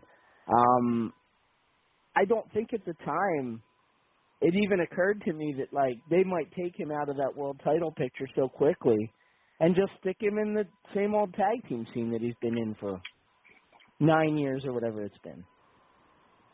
It's a shame. He's just a guy now. They did the same thing to Drew.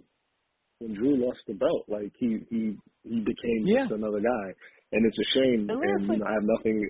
I was going to say, I have nothing against Ronda, I have nothing against Brock, but here we are, Mania season, and you're pushing the same faces, the only new faces. Same couple people. Only new faces last year, and he was the champ last year. And I don't see, I suspect Ronda's going to fight Charlotte, because they'll want her to win, and I don't think she's going to beat Becky. So that at least gives them a year to figure out what they're going to do with Ronda and Becky. That's why I think she's going to work Charlotte this WrestleMania.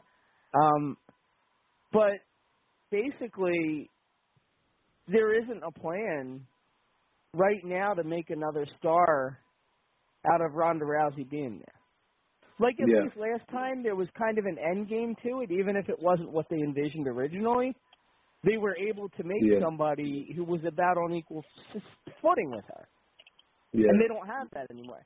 I mean, honestly, I probably would have had Ronda get into a feud with Bianca Belair. And it's funny you say that. Not for the title. It's funny. Yeah. I saw an interview with DDP, and he was talking about that. He goes, I think Ronda and Bianca could make a lot of money. And he's right, because it's different. And it's somebody who they hadn't seen before, but it's Charlotte. You gotta, as far as great as Charlotte is, they do push her down the fans' throat a lot. The way she was booked in that Rumble was crazy. And she was like booked like Shane McMahon. Yeah, it was like I don't understand. And like for every time, for every moment that you give this company credit, like for the Riddle and Orton stuff, they do something stupid that takes it all away. And now I'm starting to wonder is, if the reason that Orton and Riddle is awesome is because they're just doing their own thing. It has to be. Yeah, I'm thinking so. And when they break them up, it's gonna suck. Yeah, neither one of them is going to be the same. But I agree. Like, Stro, you were saying in the chat that you feel like Riddle could be, like, their next, like, breakout star. I agree. I think he's about the people love him, Derek, like you said. He's got that legitimacy to him that not everybody has. And he's just a fun character, He's somebody that, like, he won't be offensive to the kids. The adults like him because he's funny. The hardcore fans like him because he's legit. He's got something for everybody. He's like a new age Kurt Angle in a way. Yes. And you can tell it was funny because he's had the whole thing with Brock. So when Brock's coming to the ring, they show the guys in the ring and everybody's supposed to be like afraid, and Riddle just has the biggest smile on his face. Like he can't even hide the fact he's so happy to see Brock come to the ring. And I was like, that's part of the guy's likability. Like he's a likable guy. He doesn't seem like he's a jerk. Yeah. And like you said, and he can play the Kurt Angle role where he can be a clown, and if you piss him off, he can beat somebody up, and you'll believe it because he's legit. Yeah. And when Brock got in the ring, and I just kept thinking of like the thing with Riddle where he said like, this thing between you and I, it ain't happening. I just like that kept coming back to me because now they're going to do it in Saudi Arabia again, Yeah, exactly. If this Roman match weren't in the picture, that would be the perfect opportunity to have Riddle make Brock tap, and he would be huge. Yep, he'd be the next star. Yeah. Yep. And I remember I saw a quote from somewhere, and they said, Vince sees a lot of early '90s Shawn Michaels and Riddle. And at first I was like, I don't get it, I don't understand, blah blah blah blah. But then I hear Riddle talk, and they talk to him about Brock and Goldberg, and he goes, I'm gonna have matches with these guys. And I remember they were like, well, how are you so sure? He goes, because we can make money together. He goes, and that's what this business is about, making money. So I can see where Vince would love him. They don't know what Yeah. So I can see where Vince would look at him and go, "Damn, this guy gets it, goddamn it." Right, and that's why he's been around. He's one of the few to survive that time from NXT, and have actually gotten bigger. So yeah, it's pretty much him and another guy they made look like a complete loser in the Rumble. It's been him and Damian Priest. They've kind of been the only two who have kind of been protected coming up. So that leaves a question, and I kind of asked Kevin earlier, and I'm curious what you guys think as well. So my question that I kind of posed at the beginning of the show tonight was, if WWE could do any one thing to improve their product, assuming that they need to improve it, that is an assumption based on how you feel about what WWE does every week. And it may not even be something that's totally doable, but what one thing could WWE do to put themselves in a better spot? My answer right away, and it wouldn't make sense because of ad dollars, was to cut down on the hours of programming. I think an hour or two of Raw and an hour or two of SmackDown are more than enough. And I would put NXT back on Peacock if ad dollars weren't the thing. And other than, that was going to be my thing. I think it's kind of a two-pronged thing, but fresh matchups.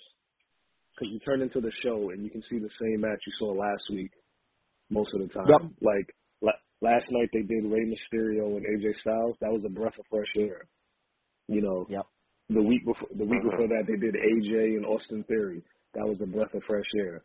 So maybe if you can have fresh matchups. It's also like Vince just woke up and realized how great AJ still was. He decided to let the guy be AJ Styles on TV again. That's the thing with AJ. Like, you don't need a magic formula with him. You don't need him to be out there with a giant. You don't always need to be funny. Just put him out there, give him that, what Benoit and Guerrero were to WCW back in the day. Just put him out there and have him have great matches. Yeah. People are going to like him for it. Yeah, and, so if you can keep having fresh matchups and, fresh programs, I think that would work. But, like you said, they'll have somebody feud over the title for 2-3 months at a time, and it's like, okay. Yeah. Bianca and Doudrop had great matches, but they had, they had a match every week for a month. And that's what happens. They get into these cycles. Here's the next pay-per-view. This is the match we're doing. So now every match that these guys are programmed in has to be some variation of them fighting each other every week until the pay-per-view when they fight. Yeah, and it's dumb. Back in the day, they used to have you wrestle somebody totally different and then have the other person interfere or do commentary. They had a million different ways to get them both out there without actually having them touch. And it was much smarter. It was a lot smarter. Kevin's answer, which I thought was really good too, is to cut back down to the original 4 pay-per-views. And if you do other shows, don't make them major ones, Just when you're booking from Royal Rumble to WrestleMania to SummerSlam to Survivor Series, it just flows a lot better because it gives you more time where you're not rushed to get everything in and have to constantly create the next pay-per-view matchup. Yeah, another good answer. And I used to think when I enjoyed WCW at the most for me, they would have the big pay-per-views, and then in between they'd have a Clash of the Champions. And if you wanted to have something you'd have something happen at a Clash of the Champions, and then save everything else for the big shows. So even if they did something like that, have a random Saturday night main event if you're not gonna have a pay-per-view, and have something sort of big happen there. But this pay-per-view every month, they would have 2 in a month sometimes. It's too much. There was a point when they were doing it every other week.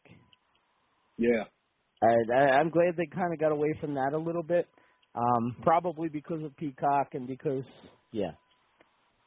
And here's another one. Here's another good one, and this is something I kind of pointed out earlier, but I just think it's so true. So the wrestlers, because of the nature of the deal with Peacock and before that the WWE Network, they don't have a lot of incentive to really go all out. Mm-hmm. Like during the Attitude Era, they were going crazy. They were throwing each other through everything, and they were doing every conceivable thing. And it's they don't have to do that anymore because they're not making pay-per-view bonuses, because WWE isn't collecting that kind of money anymore. And honestly, as much as I can't stand the guy, one of the reasons that CM Punk left that I agreed with was because they were taking away the pay-per-view bonuses. They were creating the WWE Network. So now instead of making $50 a pop off each person that orders, you're just making the $10 a month off each household.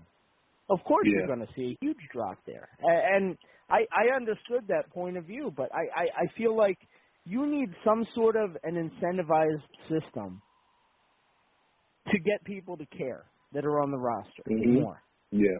And you could say T-shirt sales, but the truth is that to a certain extent is a work thing because they're only going to create T-shirts for the people that they want to invest in. Yep. So. I was listening to Jim Cornette, and he was talking about Ali requesting his release.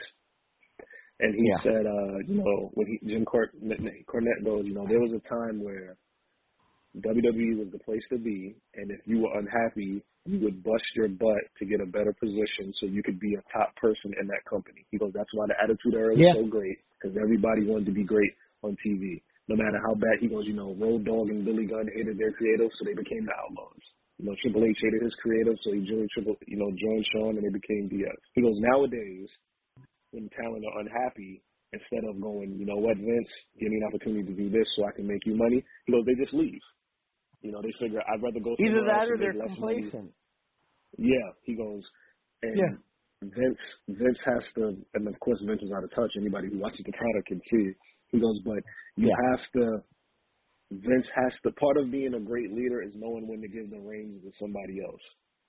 And he tried to do that with Bischoff and Heyman.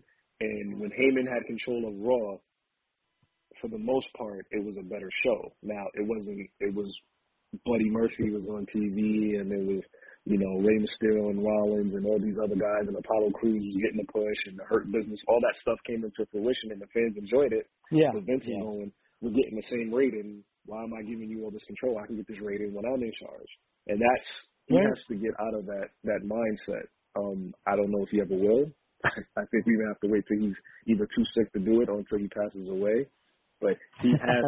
I don't know who's going to do it, because everybody's a yes man. It's Pritchard and it's Laurinaitis, but somebody needs to sit Vince down and goes, look, you're making millions of dollars. We could be making billions of dollars if we had a better product. Sadly, I think the guy that's in his ear the most is Nick Khan, who probably is the guy that's convincing him to operate like this. Because he just sees the money coming in. I'm about to say he's a Hollywood agent, so he just figures if it's making money, it's working. And that's terrible. Well, let's go to the phones and see what some other people think. I'm going to go to Steve down in Virginia. What's going on, brother? How you doing? Just the man with the plan, listening in. You see that Brian Kendrick is you see that Brian Kendrick's on Dynamite tomorrow or Wednesday? Did they sign Brian Kendrick? Really? They I didn't. I don't know if they. I knew he wanted his release. I don't know if they signed him, but he's announced for Dynamite against Jon Moxley. Speaking of Moxley, I guess he got his release. I'm convinced. Then. Yeah. With Moxley, I didn't know that. I'm convinced he's leaving. I'm convinced now. After the last couple weeks of television I've watched, I think it's just a matter of time before he's main eventing a Mania with Rollins and Roman. That the whole feud. Wow. He was a part of the whole. I think he was a part of the whole setup to the Rumble match. He was like in the feud. Yeah. And he wasn't Dean Ambrose either. He was Mox, which was strange. Yeah. Because they've never done that. I don't know. Yeah, but and yeah, you're right. Like if you watch like Dynamite, he hasn't done a whole lot since he's been back. They kind of dissolved like his alliance with Eddie Kingston. He's not really involved in any noteworthy things or anything. Certainly nothing long term. And it looks like they're going to put Eddie with Santana and Ortiz, which they should have did from the beginning. I don't know why the hell they were with Jericho, but. And all the interviews I saw Rollins and Roman do leading up, like all the media appearances they did, they're talking about why they mentioned him in the promo, and Roman's talking about how he's good friends with Moxley, and he's closer to Mox than he is with Seth, and then Seth's talking about how he's WWE likes to control everything that these guys say when they're in the media, and I don't think it's a coincidence that all this is getting through the red tape all of a sudden. It's I don't know. Steve, you have any ideas for how WWE can fix themselves? Just one simple idea? Pretty much what Derek just said. Put someone else in charge, like Paul Heyman or Eric Bischoff and Triple H. Triple H can't do it because he's got the health issues. Yeah. It's interesting because, like, they've tried that a couple times now over the years, and before it can even gain any sort of momentum at all, they always switch it back. How many times has Heyman been in charge of the show? 4 or 5 times now? Well, he was in charge of SmackDown years ago, and that was actually pretty well received, at least by viewers. And then like Derek said, he took over Raw a while back, and they kind of nixed that too. So. And I think it was partially because, like, they wanted Eric Bischoff on the other side. I understand, but, like when you have Paul Heyman doing head creative for a show, you know that show is going to be totally different than the other one. And I think that's so important with the brand split. You don't want 2 shows that are the same just with a different color. I mean, that's why it's so important. Like for the past year, Roman has been like the guy in wrestling. Yeah. He's anywhere in any company. That's because he works specifically with Paul Heyman. How could you look at that and go, wow, that Heyman's doing a great job with Roman. I wouldn't want him to run a whole show for me. Like, I don't understand how you wouldn't want that for your company. I don't know. It must be an ego thing is the only thing I can figure. Yeah, I was just telling somebody on Sunday that Paul Heyman's too valuable to let go to a AEW or an Impact. And it's funny how he's brought up here. You see, I don't know if he'd work with Tony Khan because it seems like he likes to be in control of everything. Like, I'm just referring to the rumors of him possibly going to TNA a decade plus ago. I remember that. And the only reason that didn't happen supposedly is because he wanted so much that Dixie didn't want to give up. Yeah, exactly. The company. Yeah, and he wanted to get rid of all the old guys, and he said he wanted to build a company. He said he'd keep two older guys, Sting and Eric Angle, because they could still go at that point. And he said he wanted to bring in Steen and Danielson and all those guys. He essentially wanted to make it NXT, basically, but NXT became exactly. Yeah. And he would have had Cole in there. Yep. No, it's true. It would have been. It probably would have put Ring of Honor out of business, but it would have been an amazing show. But Vince sees something in him because he never lets him out of his sights for too long. Like, they fire him and they bring him right back a year or two later. Like, he's never too far away from Vince to bring him in and be a part of the company. So they obviously see some type of value in that. Sure. Did you have any thought about how hold on. Did you have any thought about WWE, how they could maybe improve things? I mean, we've thrown a lot of ideas out here, but I don't know that any are really things that they would actually do. Well, I've been hoping they would go back to the formula that brought them to the top to begin with, especially during the Monday Night Wars. What brought them back to prominence was the fact that Vince took a bunch of young guys at the time, the young Austins, the young Rocks, and Foley and Taker and all that, and built them to be household names. And they're the ones that pulled them out of the rut with the Monday Night Wars because the WWE was kicking ass up to that point. Yeah. And so they created their own stars. That's right. And right now, they have a golden opportunity. They got a bunch of great talent right now. They can do the very same thing with and build them to be household names, and if they'll do it. It's a great idea. They have that same talent. You know what I mean? But again, to do that, you can't have Brock win the Royal Rumble every other year. I know he's only won it twice, but it feels like he wins it every year. Brock don't need it. No. He don't need it. At this point, he's too big for it. You've already got it. Right. You've got him penciled in for that main event. Make somebody else. The plan almost was Riddle is what I heard. I don't know how true that is, but that's what I heard was Riddle almost won it. Yeah, like you said. You got the Riddle, you got the Big E's. You know what I mean? And the Rollins and so much talent to work with to really build. And if you look at Riddle, he's working because you're putting him next to an established guy in Randy Orton. And in the process, you take a guy like Randy Orton, who people, if you listen to all his colleagues in the wrestling business, everybody, no matter what company they come from, they'll tell you Randy's probably the best wrestler in the world.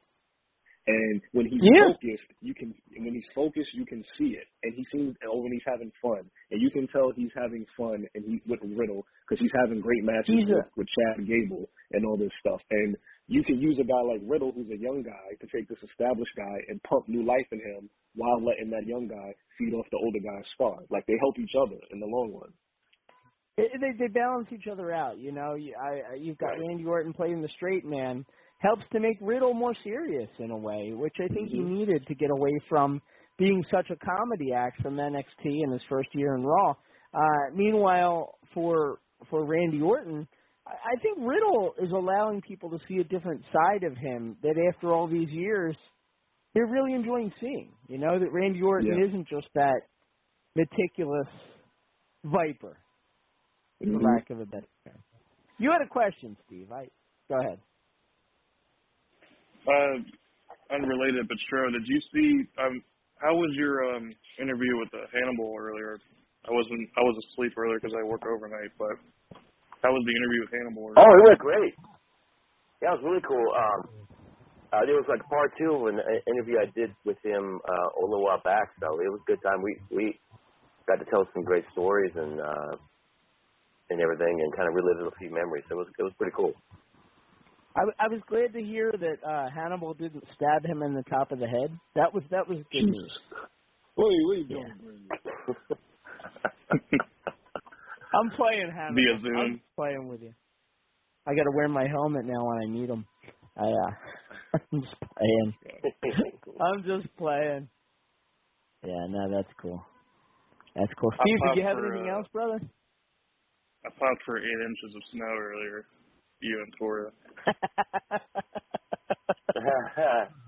Don't encourage him. Don't encourage Brady because he'll keep doing it.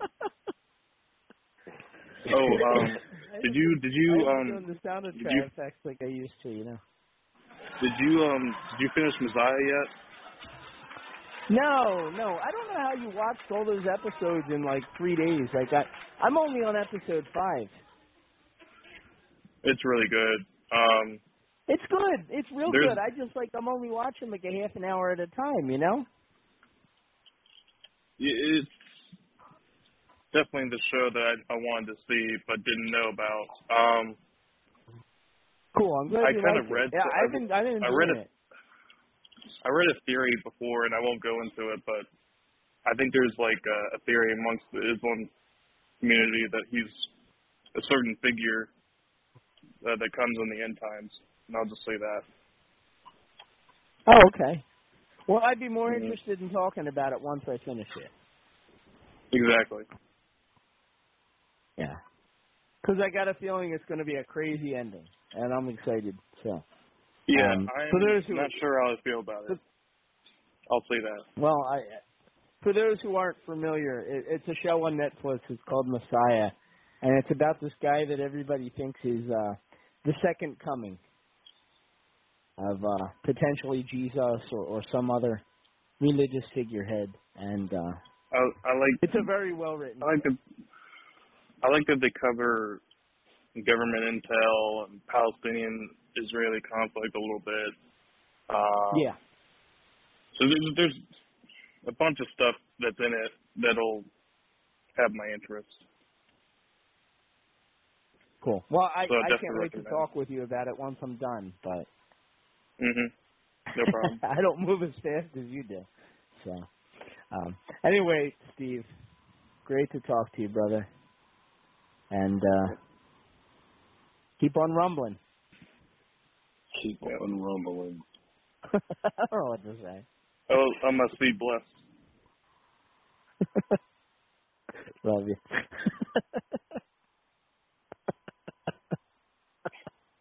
Oh, boy. All right, let's see. So we got Dustin. Let's get Dustin on before we're out of time here. Dustin, I don't know if I should be saying I'm praying for you or congratulations or maybe a little bit of both. How you feeling? I'm good. Yeah. That's life-changing, man. I tell people on the air. I haven't really told anybody. No. Sorry. No. I can't? Oh. No. Not even the good news? We're keeping the good news a secret? Yeah, not on the air. You can tell everybody off the air. Okay. Yeah, everybody, you can tell everybody when you're off. Like it's not on the air. So you want me to get off, then tell people? I got you. Okay. Yeah, no. After you finish the show and stuff later on, just when you get around to it, just tell everybody. Okay. Right. If I didn't know any better, I would think somebody was going to be a father, but that can't be the case. Go ahead, Brady. Yeah, I'm not sure. Oh wow.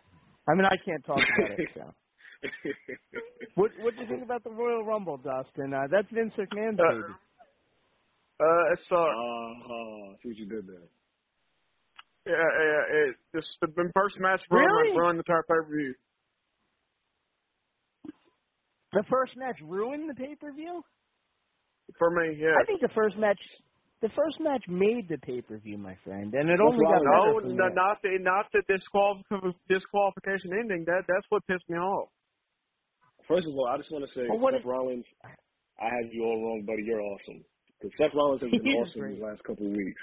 That guy's got drip. This Joker thing, this Joker thing. I always shot where he goes. Man, no doubt. I know. Nice. I told Kelly. I told Dustin. I don't know if I told you, but I'm getting married in September, and that's like I'm legitimately getting married, right?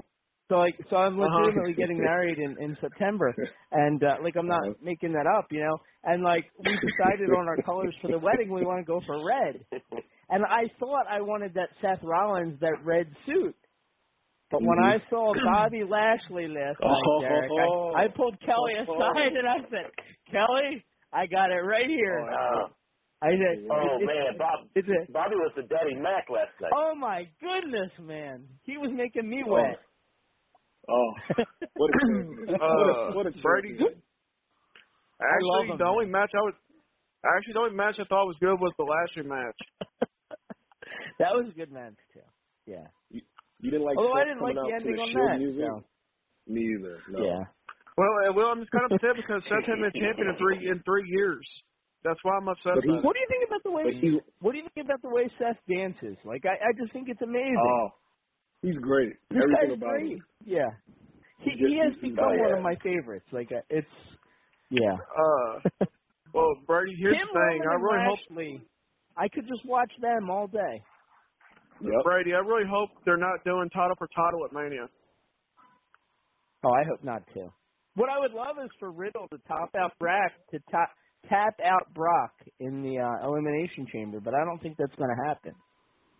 Yeah. Brock's going to go in there and destroy everybody. That's what's going to happen. That's why they're having a match. He's going to hurt everybody and ruin the match for everybody. Hold on, I'm sorry. I wish I could dance as well as Rollins in the morning like he does, man. And the Raw. Did Kevin Owens tell Rollins he's got some swag, man. He does. Did Kevin Owens tell him last night that you're the world champion of my heart? Is that what did he tell him that last night? Yeah, he did. He did. Yeah. That's awesome. Yeah. That was great. I'm so upset about that. I really am. I will be upset for weeks, you know, after that. That's Rumble. And all those matches sucked. Like the men's Ronda Rumble. Rousey went and sucked. The men's Rumble, like, pardon the pun, but that was a part of it work. Yeah, it was. You know? They said it's all Shane. They said Shane booked it. Yeah. He produced it. He booked it himself, you know? Brady, I noticed, Brady, there was no Cesaro and there was no Finn Balor in that match. Yeah, I noticed. I saw that Finn is out the country, so he must have went back home. He must have went back home to visit his family or something. He doesn't come back, you know? Yeah, right. Let me go, fella. But and I don't know where Cesaro's at, but maybe that's why people were upset because they said a lot of people were mad at Shane for that match. So maybe that's why some people were pissed off. Yeah, I didn't think it was a bad match in and of itself. No. But what it showed me is that, like, there's not a lot of talent there outside of, like, maybe 4 or 5 guys in that Rumble. It reminded me so much of, like, that first year that Shawn won when he was fighting, like, you know, like the Garbage Man and the Aldo Montoya and, like, all those gimmick guys. That's what it felt like to me. It was all tag team guys and guys that were, like, not really. Hold on. The biggest surprise of the whole, and usually, like, the Royal Rumble is great for surprises. The women's one had a ton of them. But the men's one, I think the biggest surprise was Drew McIntyre, who, everybody figured would be out for, like, a year. Yeah.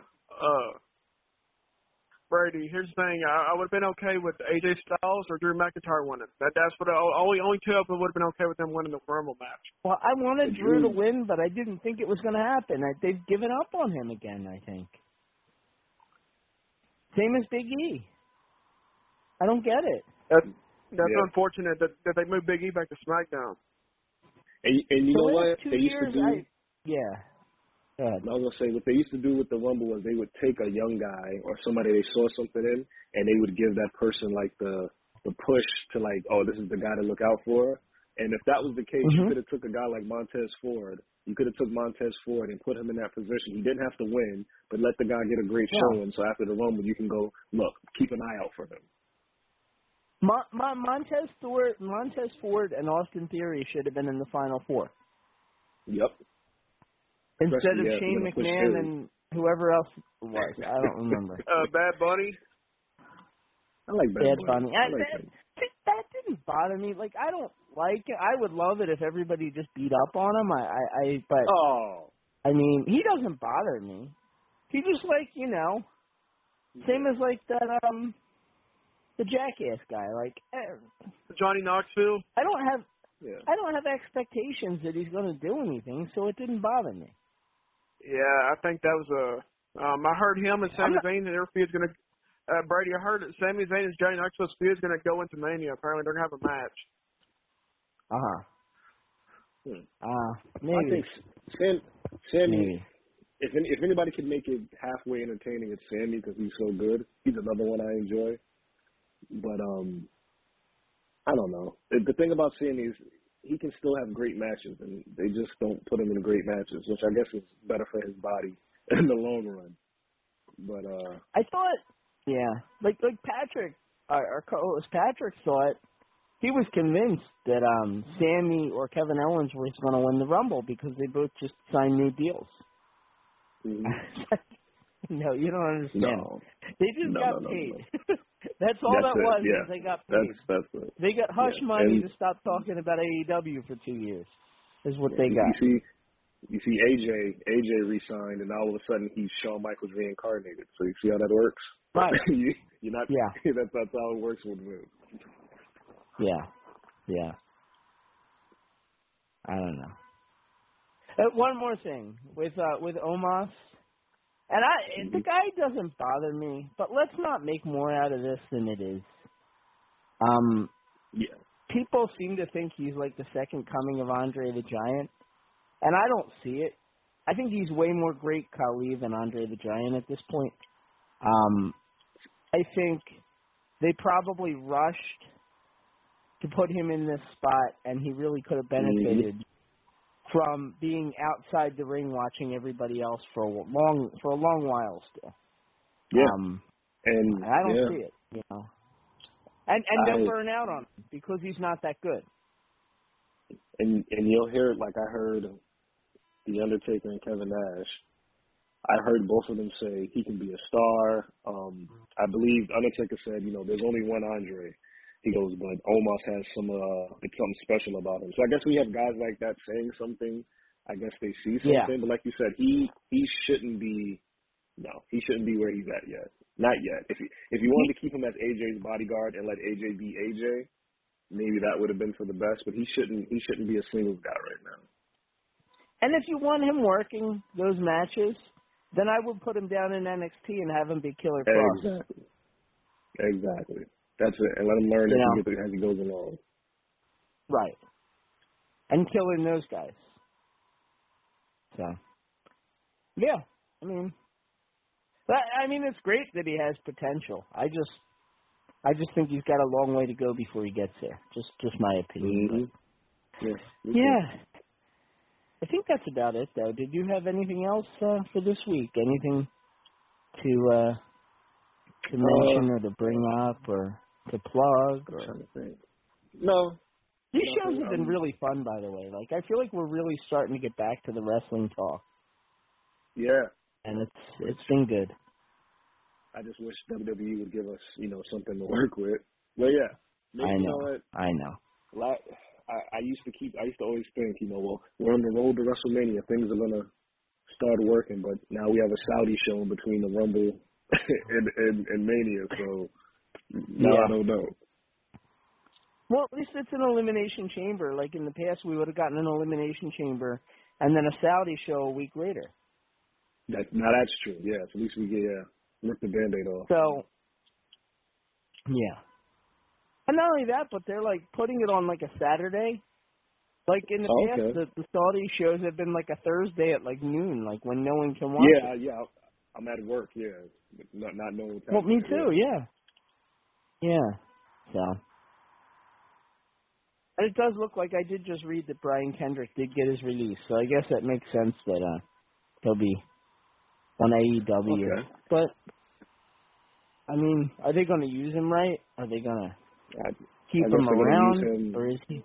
I guess he said, I guess they said he's fighting Mox, so I guess that sets up the Danielson stuff. I also saw that Keith Lee is like officially a free agent at midnight, so I guess he'll show up on the show at midnight. Very nice. And in a week or two, Yeah. It's funny. He said, Tony Khan said we're going to be more mindful of who we sign, and then he's still signing people at an alarming rate. Yeah. Well, I'm thinking Brian Kendrick will join the Team Nightmare training facility. And Keith Lee, before you know it, will be in Mark Henry's spot announcing the main event for the next Rampage. Yeah, if you're a big man, you got to be kind of wary of going there, don't you? I would think so. Look at how they treat. Yeah, like look at poor Brian Cage. So. Yeah. He's counting down the days so he can leave. Yeah. Yeah, that poor guy, man. And I was looking at pictures of him when he was younger. Like, talk about like he recommitted himself. You know, he built his body, and he just he was doing everything the right way. You know. Yeah. And it's like. Yeah. And I never realized, until I saw that Dark Side of the Ring, the influence that Canyon had over him. But, you can really see it in a lot of the stuff that he does now, and you know that. I think if Vince could, and I said this about EC3 too, and I was completely wrong, but I think if Vince can get his hands on the Cage, it looks like he'll be able to. I think he could make money with Cage just because of his physique and the way he looks. You know, I think he can do something with him. I would hope so. You know, again, I don't understand why they don't have Karrion Kross under contract. So I know, and I saw an interview with him where he was. I saw an interview with him, and he said they asked him if he think he'll be back. He goes, "Yeah, I think I'll be back." So maybe there's something happening there. I don't know. Yeah, I do too. The biggest shame with him was they didn't have crowds for most of the time that he was around. Yeah. So. Oh well. The other one is Scarlett. Like how can you? Yeah. They were just look at it. They're just your prototypical what you want in a guy and what you want in a woman in WWE. And Vince couldn't make it work. That's crazy. I don't think Vince probably barely even saw him. Yeah, that's what it seems like. Unless something happened backstage. That's the only thing I can think. But, God, he certainly did everything they asked of him. He didn't complain. They put him in a gladiator mask, and he didn't go on the internet and bitch about it. He just went about his job. Lost to Jeff Hardy in 90 seconds after basically being undefeated in NXT.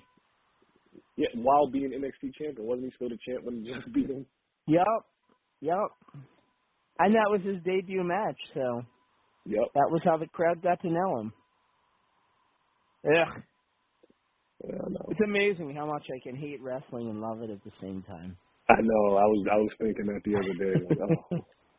What a business. But hopefully things turn around. On the whole, I thought the Rumble show was really good. Even the men's Rumble, it didn't piss me off like it pissed some people off because I figured Brock was going to win it. So I wasn't I would have been over the moon excited if Riddle had won that thing. But I also didn't expect him to. I expected Brock to win. Just based on the way it plays out and the way they always handle things. So I was fine with the show on the whole. It didn't bother me that that they use so many legends. Shane McMahon doesn't even bother me too much because at the end of the day, he usually does lose. He never wins. But there's got to be more. There's got to be more than they do.